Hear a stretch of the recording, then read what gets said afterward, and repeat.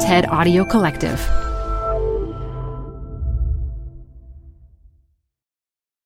Hi, I'm Debbie Millman. Canva is great for designing visual content for work, no matter what industry or department you work in. Now your next presentation with Canva Presentations. Start with a professionally designed template and use it as a springboard for your design. It's a serious time saver. Time to present but can't be there in person? Enter Canva Talking Presentations. Record yourself presenting and add your talking head to your slides so your audience can watch your perfected presentation anywhere, anytime. Start designing today at canva.com. Designed for work. This message comes from Apple Card. Earn up to 3% daily cash back on every purchase every day. Then grow it at 4.50% annual percentage yield when you open a savings account with Apple Card. Visit apple.co/card calculator to see how much you can earn. Apple Card subject to credit approval. Savings available to Apple Card owners subject to eligibility. Savings accounts provided by Goldman Sachs Bank USA, member FDIC. Terms apply. This is Design Matters with Debbie Millman from DesignObserver.com. On this program, Debbie Millman talks with the superstar blogger Maria Popova about growing up in Bulgaria, about what she calls combinatorial creativity, and about what it means to be a curator of information. Organizing is a form of design, but I think, quote-unquote, curation is really about creating a framework for what matters and why. Here's Debbie Millman. Maria Popova sorts through the amazingness of the internet and gathers it all on a happy yellow site called Brain Pickings. The site and the Twitter feed and the newsletter entices with titles such as 2,000 Panels of Cartographic Imagination, The Cult of Lego, and 25 Saul Bass title sequences in 100 seconds. Dig in a bit, and you'll find a neuron-firing, hyperlinking, wildly creative web for the curious mind. Popova admits that she spends far too much time curating interestingness, and we're going to talk about that on today's show. Maria Popova, welcome to Design Matters. Thanks, Debbie. Thanks for having me. So I understand you have a massive culture crush on Paola Antonelli, curator of design at the Museum of Modern Art in New York. That is true. I don't remember when I wrote that, but in the time since, Paola and I have actually become friends and spent time together, and she is a brilliant, brilliant mind. But what I like the most about how she thinks about design and culture is that she gives this metaphor of the curious octopus, this sort of single brain that has its tentacles in an infinite number of disciplines and fields of interest. And that's how I've always sort of thought about my own intellectual and creative curiosity and never had a way to articulate it. And she did, which I love. So you moved from Bulgaria, where you were born and grew up, to the United States in 2003. And you went to school at UPenn, where you studied communications and consumer psychology. I'll come back to that in a minute, but I'd love to talk a little bit about growing up in Bulgaria. What was that like? It was very different. So when I was little, it was still communism, so deep Cold War type stuff, and communism fell in the early 90s. But really growing up, my formative years were very constricted culturally, materially, and then the shift was really interesting, seeing a culture that has been oppressed for so many decades, trying to find its way into democracy and into sort of consumer culture, and what that's like, this sudden shift into almost like a paradox of choice, It's a very overwhelming thing. So I guess that's how I became interested in this notion of, well, how do we make sense of the world through stuff and through objects and through materials, whether they're physical or metaphysical.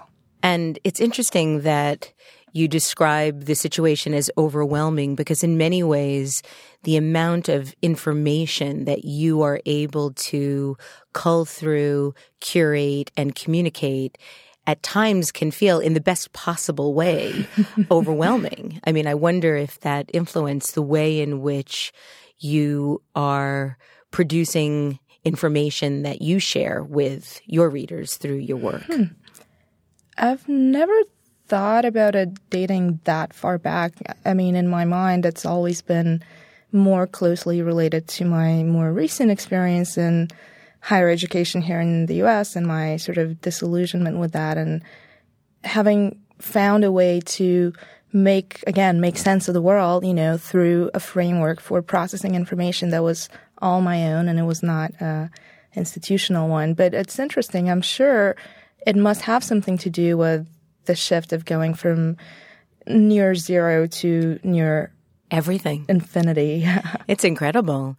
I read that when you were 8, you got your first job weaving white and red threads together into what are called martinitsas, which are what people wear in Bulgaria to symbolize peace and health. And I understand that you made them by yourself and you sold them on the street like a lemonade stand. So you were quite inventive and ambitious even at the early age of 8. It was just sort of a self-empowerment exercise. I wouldn't say it was particularly creative. I mean, these things, these little white and red things, they're very common. My grandmother had yarn, and a lot of people made them and would give them to friends. I just sort of decided to sell them. Did you make any money? I did. And I put it towards, okay, that's going to be embarrassing. I put it towards my first John Bon Jovi cassette tape. Really? And are you still a Bon Jovi fan? Oh my God, no. I love Well, that. I do have a little soft spot for the man. How can you not? He was your first. So you mentioned your grandmother. I believe she's in her 90s now. Is that correct? No. So I have 2 grandmothers. One of them has just turned 77. Will turn 77 this year, and the other one is 79. Okay, so I was a little too old. I'm sorry. So your grandmother that still lives in Bulgaria. You have one grandmother that was really, really desperate for you to get a master's in business administration, to become an MBA. Yes. Why? Why did she want you to do that? I mean, she's great. My grandmother discovered the internet a couple of years ago, and now I lost my grandfather a few months ago, and now it's like her way of staying connected. But this is from my dad's side of the family, and they were always sort of the intelligentsia of, they were very educated. Both of them were engineers. My grandmother has an enormous library with a few thousand books, and I remember she must have a big place to live. It's not big at all, but it's covered in books. Basically all the walls are bookshelves. So you got it from her too. I did.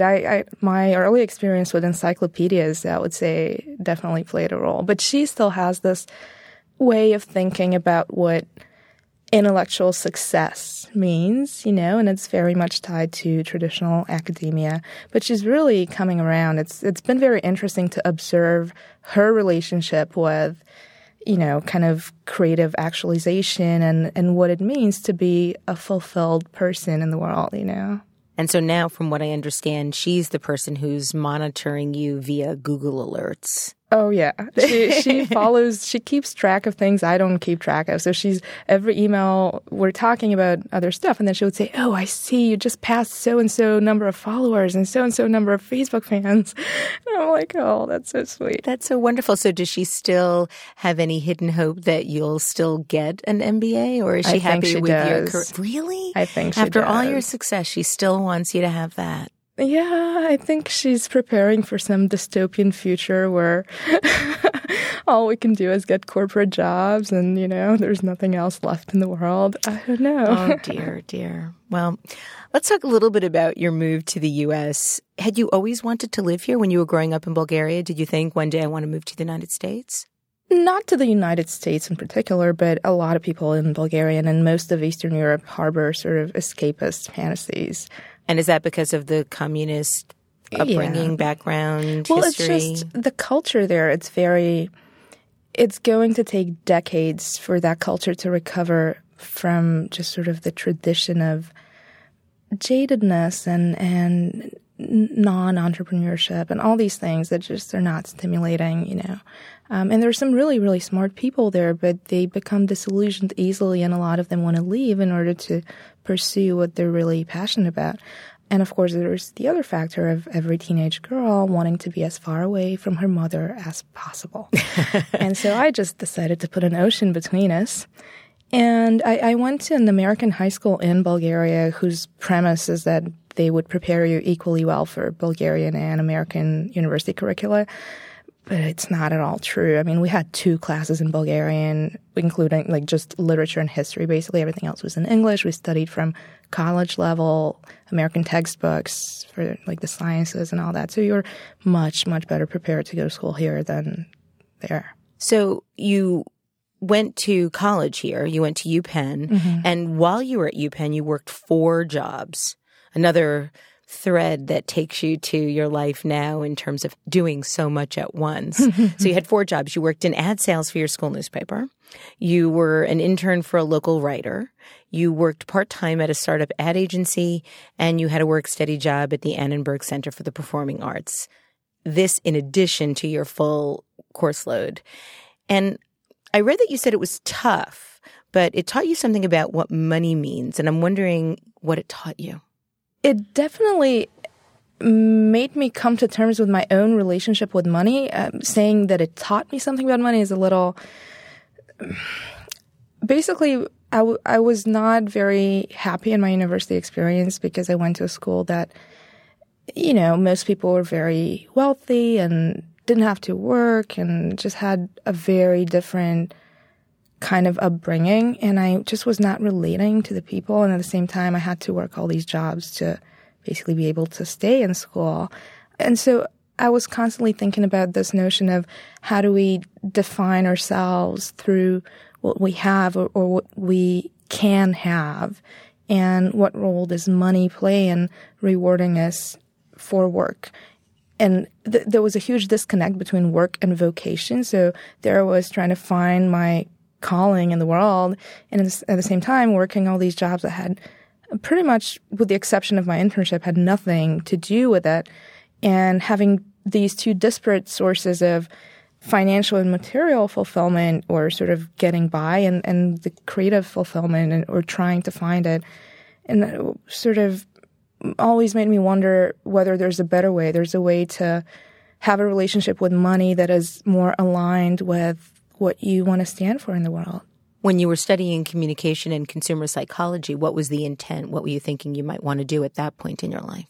I mean, in that period, I was definitely very interested in branding and sort of consumer communication, precisely for that reason of understanding why we come to understand ourselves and understand our place in the world through the stuff that we own and that we buy and that we sort of project. And I still do. I'm still fascinated by that. I think it's a very interesting facet of human nature and sort of our conditioning and our socialization. But over time, I evolved to kind of deviate from that path and became more interested in other things that have to do with our sort of bigger picture creative development, sort of. And so after college, you moved to Los Angeles. Not exactly. I stayed in Philly and I worked for a year. And then in 2008, there was this big thing going on with the government, the Visagate. The Visagate thing, yes. So a lot of people who are in the U.S. on H-1B work visas, either applying to renew them or applying for new ones, basically about 2/3 of us had to leave unexpectedly, pretty much. And I was among those people. You got your application back unopened, correct? Unopened completely, even though my company at the time, which was this creative startup in Philly, we had filed on the first day. We had one of Philly's best immigration lawyers, everything in order, and it just sort of bounced back. So there I was, packing up my entire life and all my friends, everything was there. Had to leave. I went back to Bulgaria for about a year, and I couldn't take it. I felt very disconnected. The culture of it was really kind of seeping into the way that I was seeing the world, and it's very negative and people are not happy for the most part, you know? And so I got a job offer in LA, which I'd always sort of resented from a distance without ever having been. Why? I don't know, something about it. I just never related to the kind of the Hollywood vibe and all of that. But I knew that it was my way to, it was essentially an enabler to be able to do what I do, which at that point, Brain Pickings was already, you know, had a fairly decent sized audience. And I was also interested in the gig itself was a creative thing. And so I took it. I moved to LA, and day 3, it was just, I knew it. It was not my thing I read that you loathed it. Oh, my God. I don't think anyone's hated a city more in the history of hating cities than I hate LA. Really? Yeah. What do you hate most about it? I mean, it's like a twofold thing. One is a very personal thing, which is I've resolved to live my life never owning or operating a car. And so I bike everywhere. And biking in LA is not a treat. I have been doored, hit, cursed at, everything, you know, and I have the scars to prove it. And it was just not pleasant. And the other thing is the kind of urban design of it, I think, fosters a very specific kind of culture, which is a culture of entitlement in a way, and this is obviously a very broad generalization. There are some wonderful, wonderful people that I met that are from LA and live in LA, but by and large, the way in which we communicate who we are to others is very different. So my theory about it is that it has to do with public space, because in a city like New York, there's so much public space that the way we reveal ourselves to other people is through these interactions. So we bump into one another, and whether we like it or not, we sort of come into contact. When a city has no public space, like no real public space, at least like LA, these interactions happen on the freeway when you pass each other by in your car, and your only way to communicate to that other person who you are and what you stand for is that package, so the car and the looks. And of course, it's probably a very far-fetched theory, but in my experience, it holds true in other cities as well. I find that really fascinating. I'm always astounded being in the subway, especially when the cars are really packed with people, how in anywhere else on the planet, having that type of proximity to a person would be illegal if you didn't know them. So you said that you had already started Brain Pickings at that point and that it already had a fairly good readership. From what I understand, you first started curating content via a tiny text-only newsletter that went out to 8 people. Right.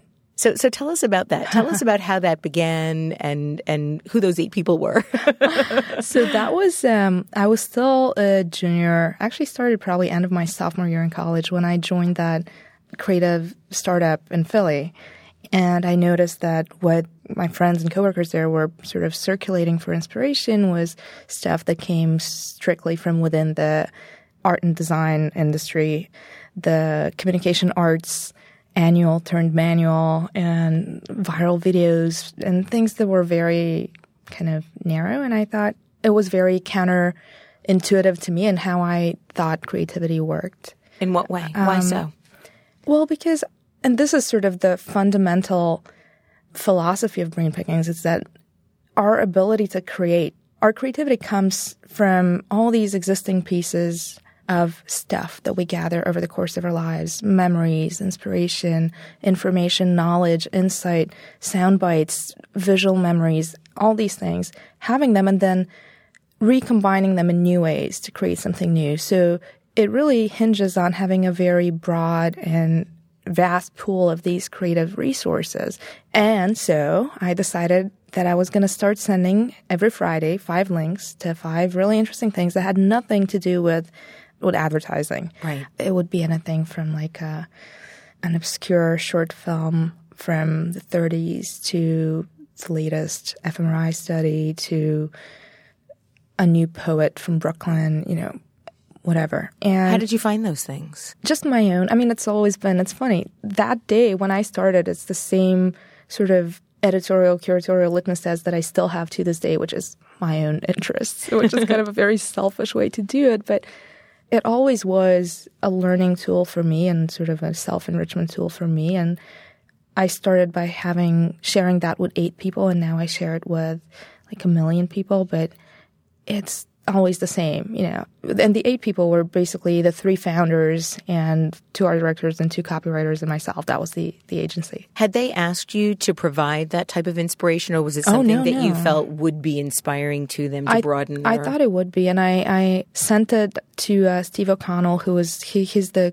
creative director and the founder, who was a former Crispin guy. And I told him, look, I think we need this. I think it would sort of enrich our culture. And he was like, totally, go for it. And so I started doing it. And because it was a startup, they couldn't really have a designer do the design or have like a developer develop a template for the email, nothing. So it was totally grassroots. And then I noticed over time that the guys were forwarding those emails to friends of theirs that were not just in the creative industry, but very, very different, like college roommates and lawyers and athletes and whatever. And I thought there's an intellectual market for this, a creative kind of market for it. And I took a night class on top of the other things that I was doing, and taught myself some web design and coding, and took it online. That was before, WordPress existed, but it wasn't mainstream, so it was hard coding HTML. And that was in 2007, is that correct? No. So this is 05. Okay, 05. so this was the first, this was Brain Pickings 1.0. Yeah, it was like 0.5. And then 1.0 was the hard coded, and then I moved it to WordPress in 2007, and then slowly sort of just found its audience. Now, if you weren't doing, I know that you'd be a bike messenger if you weren't doing Brain Pickings. I've read that. But at the time before you became more certain about the direction that Brain Pickings was going to take, did you have an aspiration to do something else or be something else from a vocational perspective? I was always interested in the intersection of psychology and sort of communication arts. So things that were strategic, like some sort of strategist, which is what I did actually at that ad agency in Philly.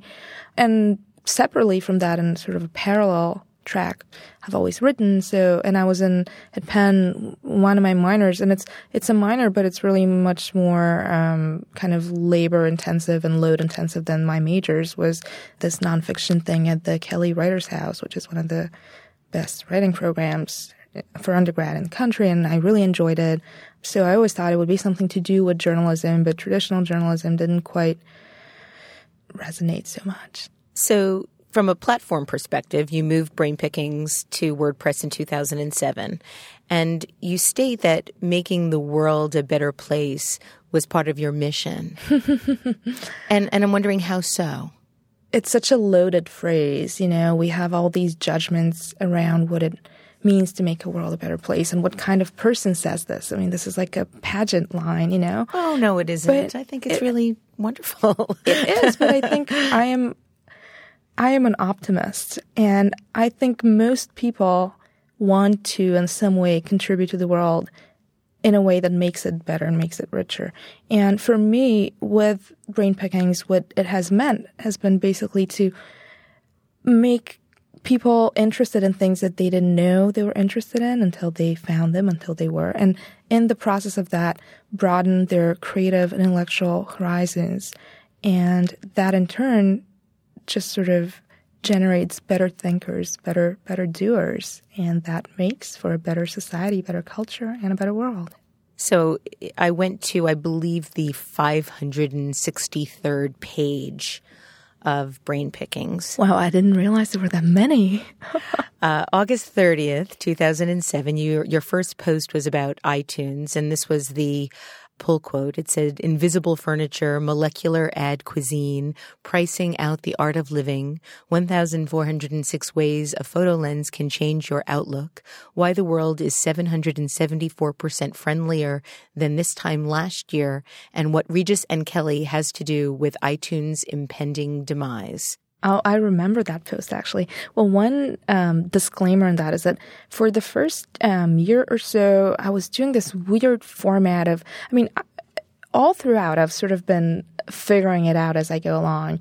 But what I did was I took the newsletter idea that was sort of the origin of all of this, which came out on a Friday and had multiple items in a single email. And I tried to apply it to WordPress. So basically I would have a single post that was about many different things and would try to link them together.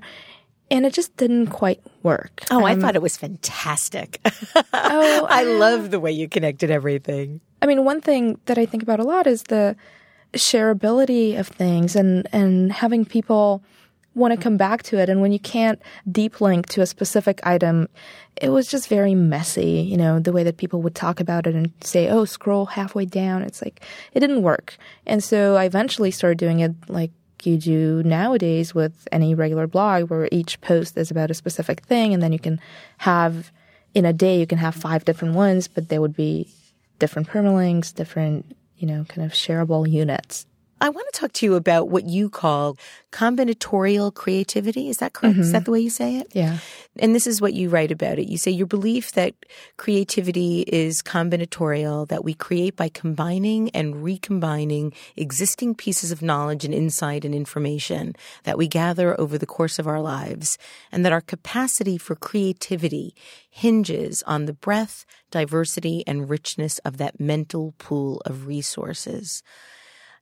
Why do you feel that creativity is combinatorial? Do you feel that all creativity is like that, or do you feel that a certain kind of more modern creativity is that way? Oh, no, I absolutely believe all creativity is like that. I think every idea builds on what came before, consciously or unconsciously. Even when you think about remix culture, which we think of as something nascent, it really is not. In the Middle Ages, there were these manuscripts called Florilegia, and it comes from the Latin for flower and gather. And they were excerpts of writings that a quote-unquote author would take from existing texts and remix and reorder and edit together in a way that better explains whatever point he's trying to make, or explain a specific doctrine or idea that is already talked about in these disparate other texts. And so this kind of remix manuscript was one of the first recorded examples of remix culture, but also, more importantly to me, one of the first or the first recorded example of curation as a form of authorship. And the interesting thing about those, by the way, is that they were the most lavish and expensive books to produce at the time. So I'm always interested in this notion of when did we clearly used to place a lot of value on this service and this form of authorship. When did we stop? When did we start regarding it as a second-rate service? Do you feel that it's still regarded as such? I think there's a very divided way of thinking about it. And I think things today are much more complicated because of the proliferation of platforms, but also because of the way that our law is written on intellectual property. The very notion of intellectual property is so bizarre when you think about a culture that is about sharing, property, owning ideas. It's a very kind of antiquated way to think about how we actually interact with ideas today. And especially with open source. Exactly, yeah. And I think the law is sort of taxing our cultural understanding of what authorship is in a way that is not conducive to evolving it. I want to talk about curation in general. Do you consider yourself a curator? Well, I mean, the giant disclaimer to this whole conversation is that this word, anyone who does anything remotely related to this just cringes thinking about it. It is so, it's become vacant of meaning and it's become fluff, But well, you've said, and I love this, that you feel that every time someone uses the word curation in reference to content and publishing, an actual museum curator kills a kitten. I don't remember saying that, but it is absolutely true. So interestingly, and in terms of sort of the power of association, I was looking at ICA's website today, and there was a piece by a curator, and she actually said that and I really want to get your point of view on this. She said, curators don't design, they organize. And I felt like that was a really limited, I thought to myself, well, I'm going to be speaking to Maria today. I want to get her point of view on this because to me it felt like a really limited way of talking about curation. It's way more than organizing, wouldn't you say? Yes. I think a lot of it is semantics here. Okay. I think what we define as organizing is going to define this argument. Okay. So organizing is a form of design. It's the architecture of thought, essentially, which is design. Organizing is not just cataloging. So it can go both ways. But I think, quote-unquote, curation is really about creating a framework for what matters and why. For what matters and why. That's beautiful. And building that framework on a pattern that sort of comes together over time through the curatorial process that your audience intuits by way of just sticking with it. You've compared curation with pattern recognition before, and I'm wondering if you can, for our listeners, define what pattern recognition is. I think it's different things to different people, but to me, it is about finding threads that run across different disciplines or eras or modalities of relating to the world and pulling them together in a way that makes sense and that illuminates each of them in a way that's greater than the sum of those parts. I read recently the notion that intuition is really pattern recognition, and that intuition is culled over years of being able to understand possible outcomes. And that when you sense that something might go a certain way, it's really just reaching back into the way that you recognize patterns from your past. Oh, absolutely. It's so interesting you bring this up. I actually currently, upon one of my closest friends' insistence, I am rereading a book called A General Theory of Love, which is one of my favorite books of all time. You wrote about it yesterday. Yes, I'm having a hard time not writing about it every day because I've read it a few years ago when it came out, but now, due to specific circumstances, I'm rereading it. And one thing they talk about in there is this notion of attractors in your brain, these neurons that are basically conditioned to respond to certain stimuli that we encode very early on, and later in life we seek out situations and people and patterns that have these stimuli so that we could activate these attractor cells.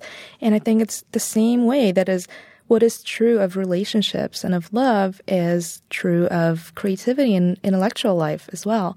And the most interesting part of it is that the so-called rational mind is really there to confirm what we intuit. And we're excellent at finding evidence for what we decide we want to believe and sort of, wrapping that around that soft core. That self-selection. Maria and I are talking about a book called A General Theory of Love by Thomas Lewis, Fari Amini, and Richard Lannon. The interesting thing about A General Theory of Love is that the title is exactly what it's about. And I think some people come to the book thinking that it's about romantic love when it's really about why we love. As mammals, why do we love? How do we love? How do we find love, express love? It's an incredible book, and I loved that you wrote about it yesterday in regard to whimsy of all things. It's so related to everything else. There's one line towards the beginning of the book which has stuck with me, and I think it's brilliant and so true, and it says, "Who we become depends in part on whom we love." And that is absolutely true, certainly in relationships, but also professionally, creatively, intellectually. Austin Kleon, the artist, once said, you are a mashup of what you let into your life and what you love, essentially, what you care about. Now, you work alone.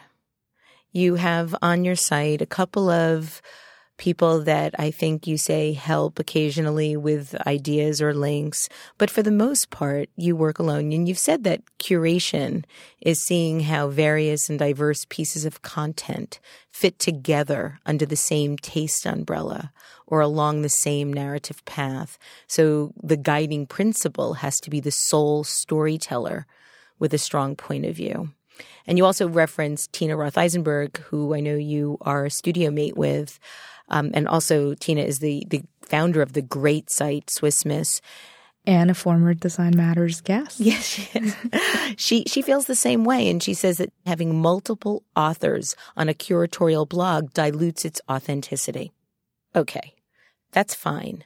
But if you're primarily working alone, what you're doing is daunting. 3 posts a day on brain pickings, all of which are thoughtfully written and researched. There's no rehashed content here. Everybody rehashes you. 60 to 75 tweets a day. These are not tweets about what you had for lunch. These are gems of interestingness, which has garnered you over 145,000 Twitter followers. And as you mentioned before, over 1 million page views a month on brain pickings.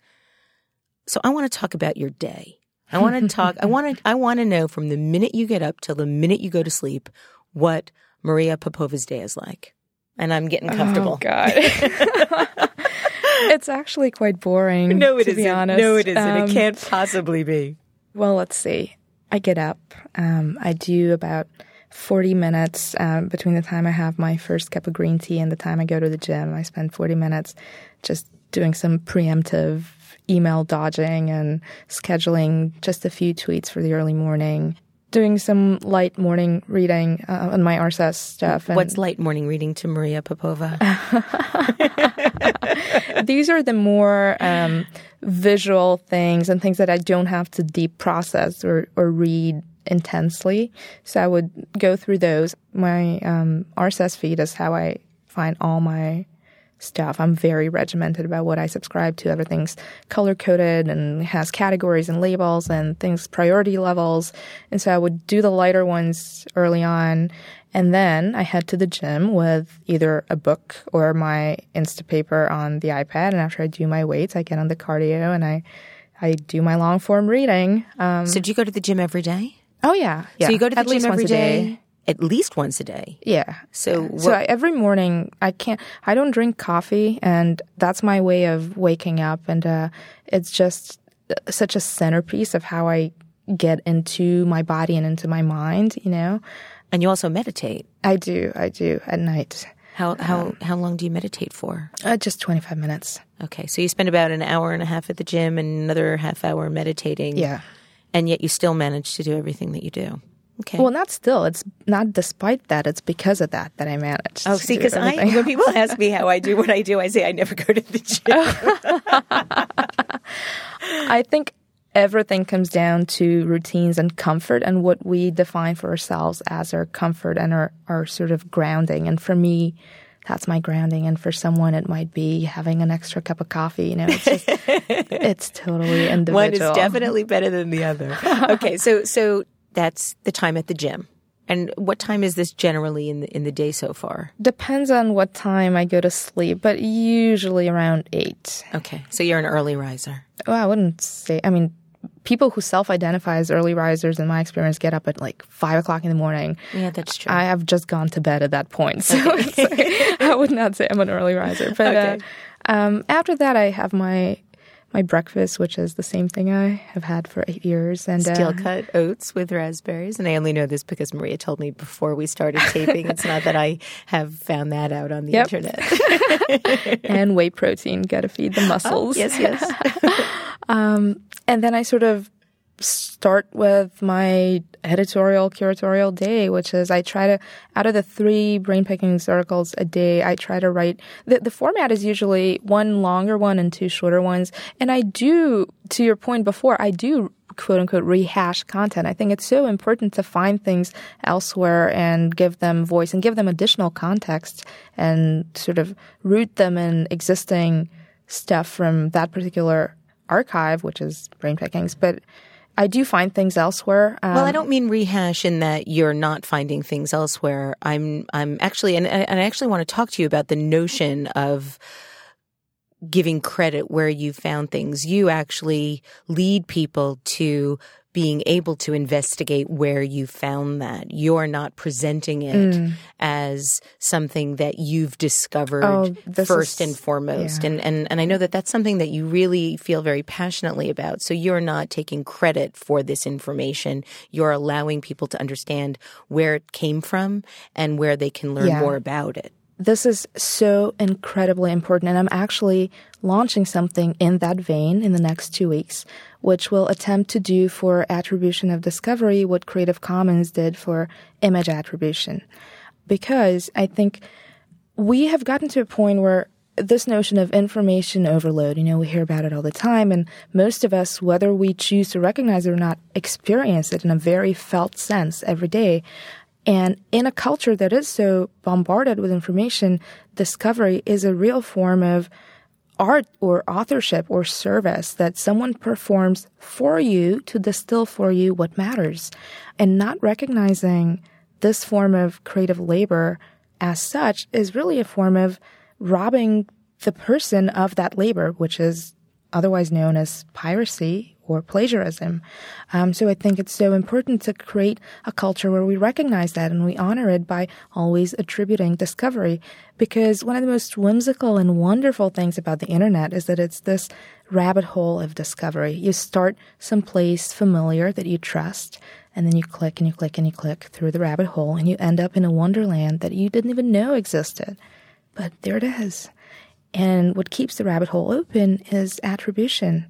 So I think it's really, really important to create a culture around it. So that's really what I mean about not rehashing. You're always attributing. It bothers me when I see something in the morning that you've tweeted or written about on somebody else's site without when it's really obvious where they got that information. That's what I mean about rehashing. Yes, it happens quite a lot. So tell us about this new venture that you are about to launch. Okay, well, it's called the Curator's Code, and it's essentially a code of suggested ethics, an effort to standardize and codify attribution for two reasons. One, because right now there isn't even enough awareness about why it's important, which is what we just talked about, but also there's some confusion about how to do it properly. And this isn't some sort of like playing internet police. It is not a top-down, here's the way to do it type of thing, but it's just saying, here's one way that it could be done that is easy and intuitive. And I'm working with Kelly Anderson, who's an amazing designer. She's designing the site, and we have essentially appropriated 2 Unicode characters to use, just like the copyright symbol or the trademark symbol. Now we have 2 Unicode characters for 2 types of attribution, one being the via, and it's the symbol that looks like an infinity symbol almost. Nice. And via kind of connotes a more direct attribution of, I found this elsewhere, I'm reposting it here, but here's where it came from. And the other form is the hat tip, which is a more indirect form. So this is something that you saw elsewhere that gave you an idea about something either mentioned in passing or sparked. It's like a story lead, it's not an actual reposting. So it's associative. Exactly. And so the hat tip also has its own Unicode character.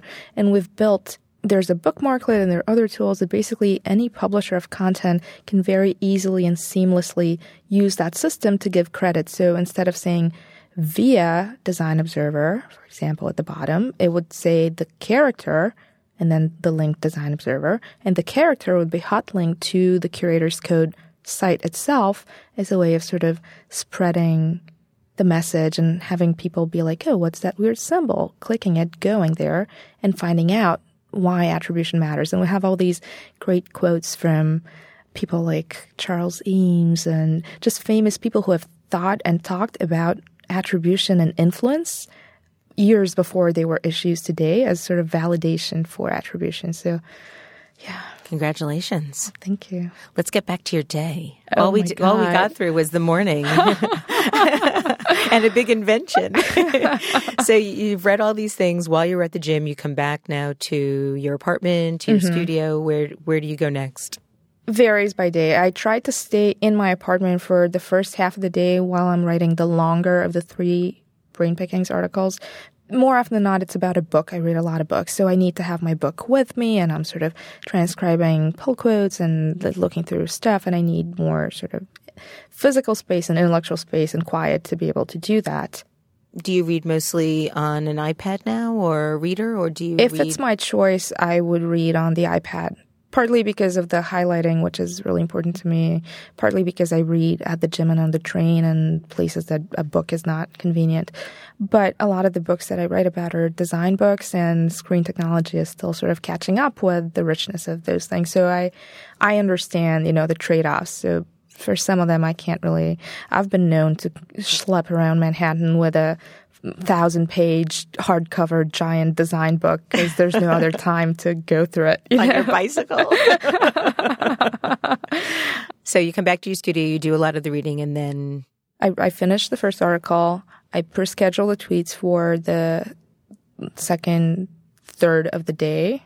So that's 20 plus tweets. Yeah, which are based on stuff that I've read the night before, that I've read at the gym in the morning. I read my RSS feed there as well when I'm done with my long form, whatever I'm reading. How do you make a decision about what to either write about or tweet about? What is the distinction between the 3 pieces a day that you're writing or the 60 plus tweets? That's a very good question.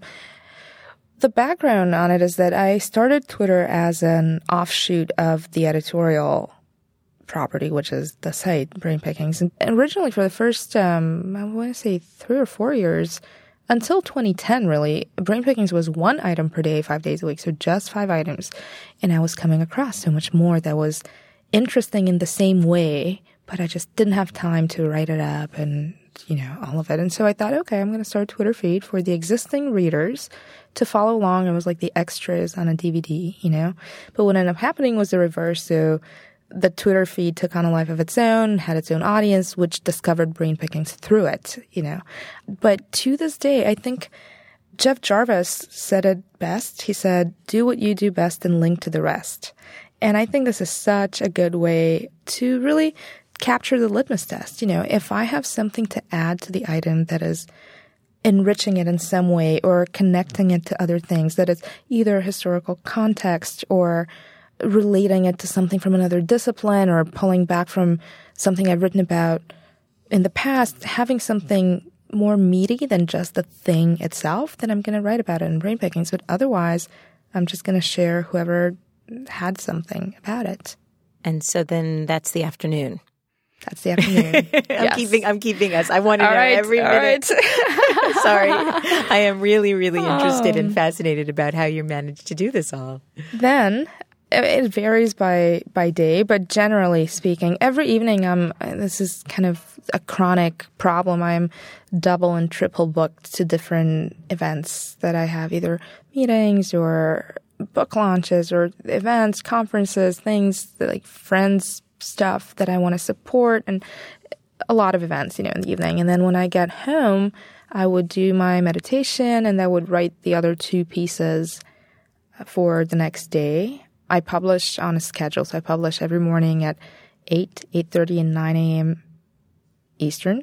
And so I have to write everything the day before. And when I'm done with that, I try to respond to a few more emails. I pre-schedule the tweets for the next morning. And that's about it. You've written quite a lot recently about Nicholas Carr's The Shallows. And you've written about what the internet is doing to our brain.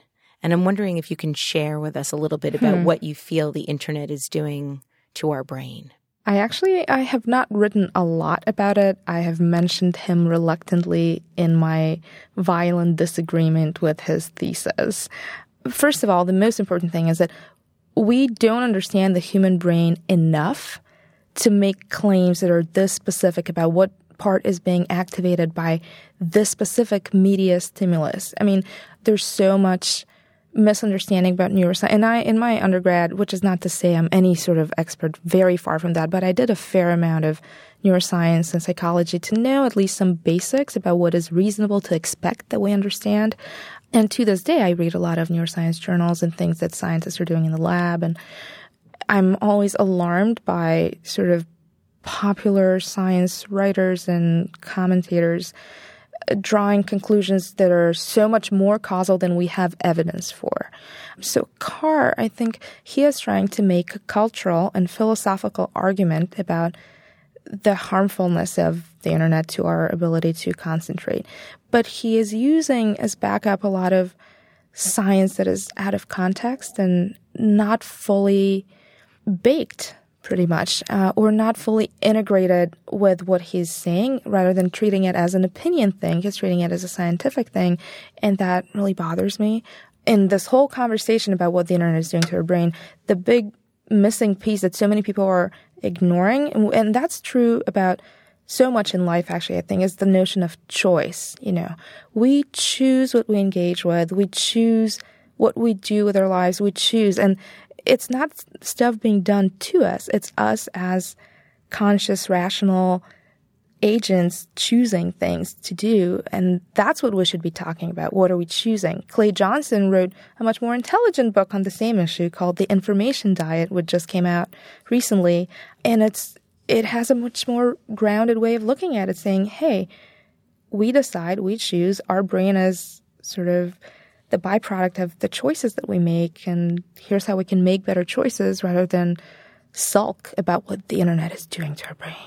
Well, what I find so interesting about that argument is, aside from the notion of choice, I feel that we've never had in our culture, in our history as a species, as much access to information as we do now. And I want to give you appropriate credit in the knowledge that I have now about what Socrates said, that he famously lamented that writing was going to make us stupid because it would eliminate the need to remember things. And I think that if we are constantly afraid of our future, it prevents us from being able to take advantage of the opportunities that come along with the future. The last thing I wanted to ask you about is how you finish your day. So you talked about how you pre-schedule your writing, you pre-schedule the tweets. When do you know that your day is done?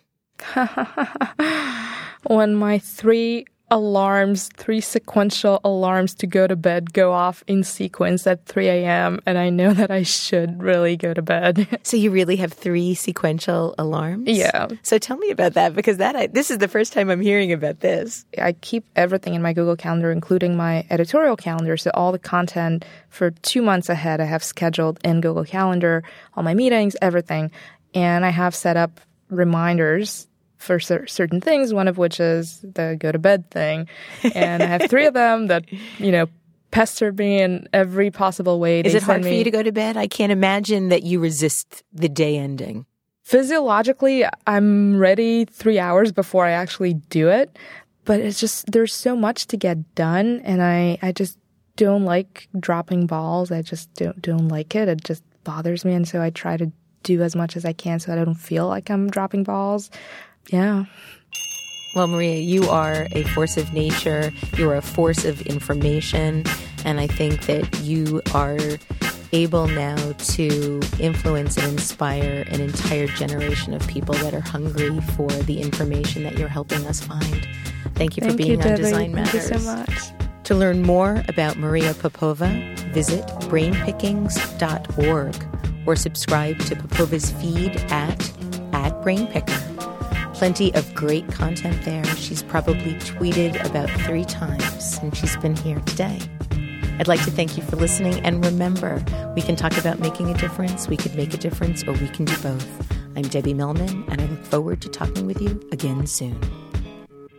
Design Matters with Debbie Millman is recorded at the Masters in Branding Studio at the School of Visual Arts in New York City. It is produced by Curtis Fox Productions with technical assistance by Rainey Ortica and research by Jeff Close and Lisa Grant. The show is published exclusively by DesignObserver.com. You can subscribe to this free podcast in the iTunes Store.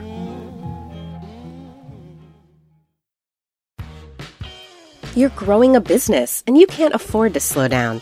If anything, you could probably use a few more hours in the day. That's why the most successful growing businesses are working together in Slack. Slack is where work happens, with all your people, data, and information in one AI-powered place.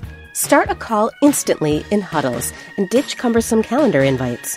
or build an automation with Workflow Builder to take routine tasks off your plate. No coding required. Grow your business in Slack. Visit slack.com to get started.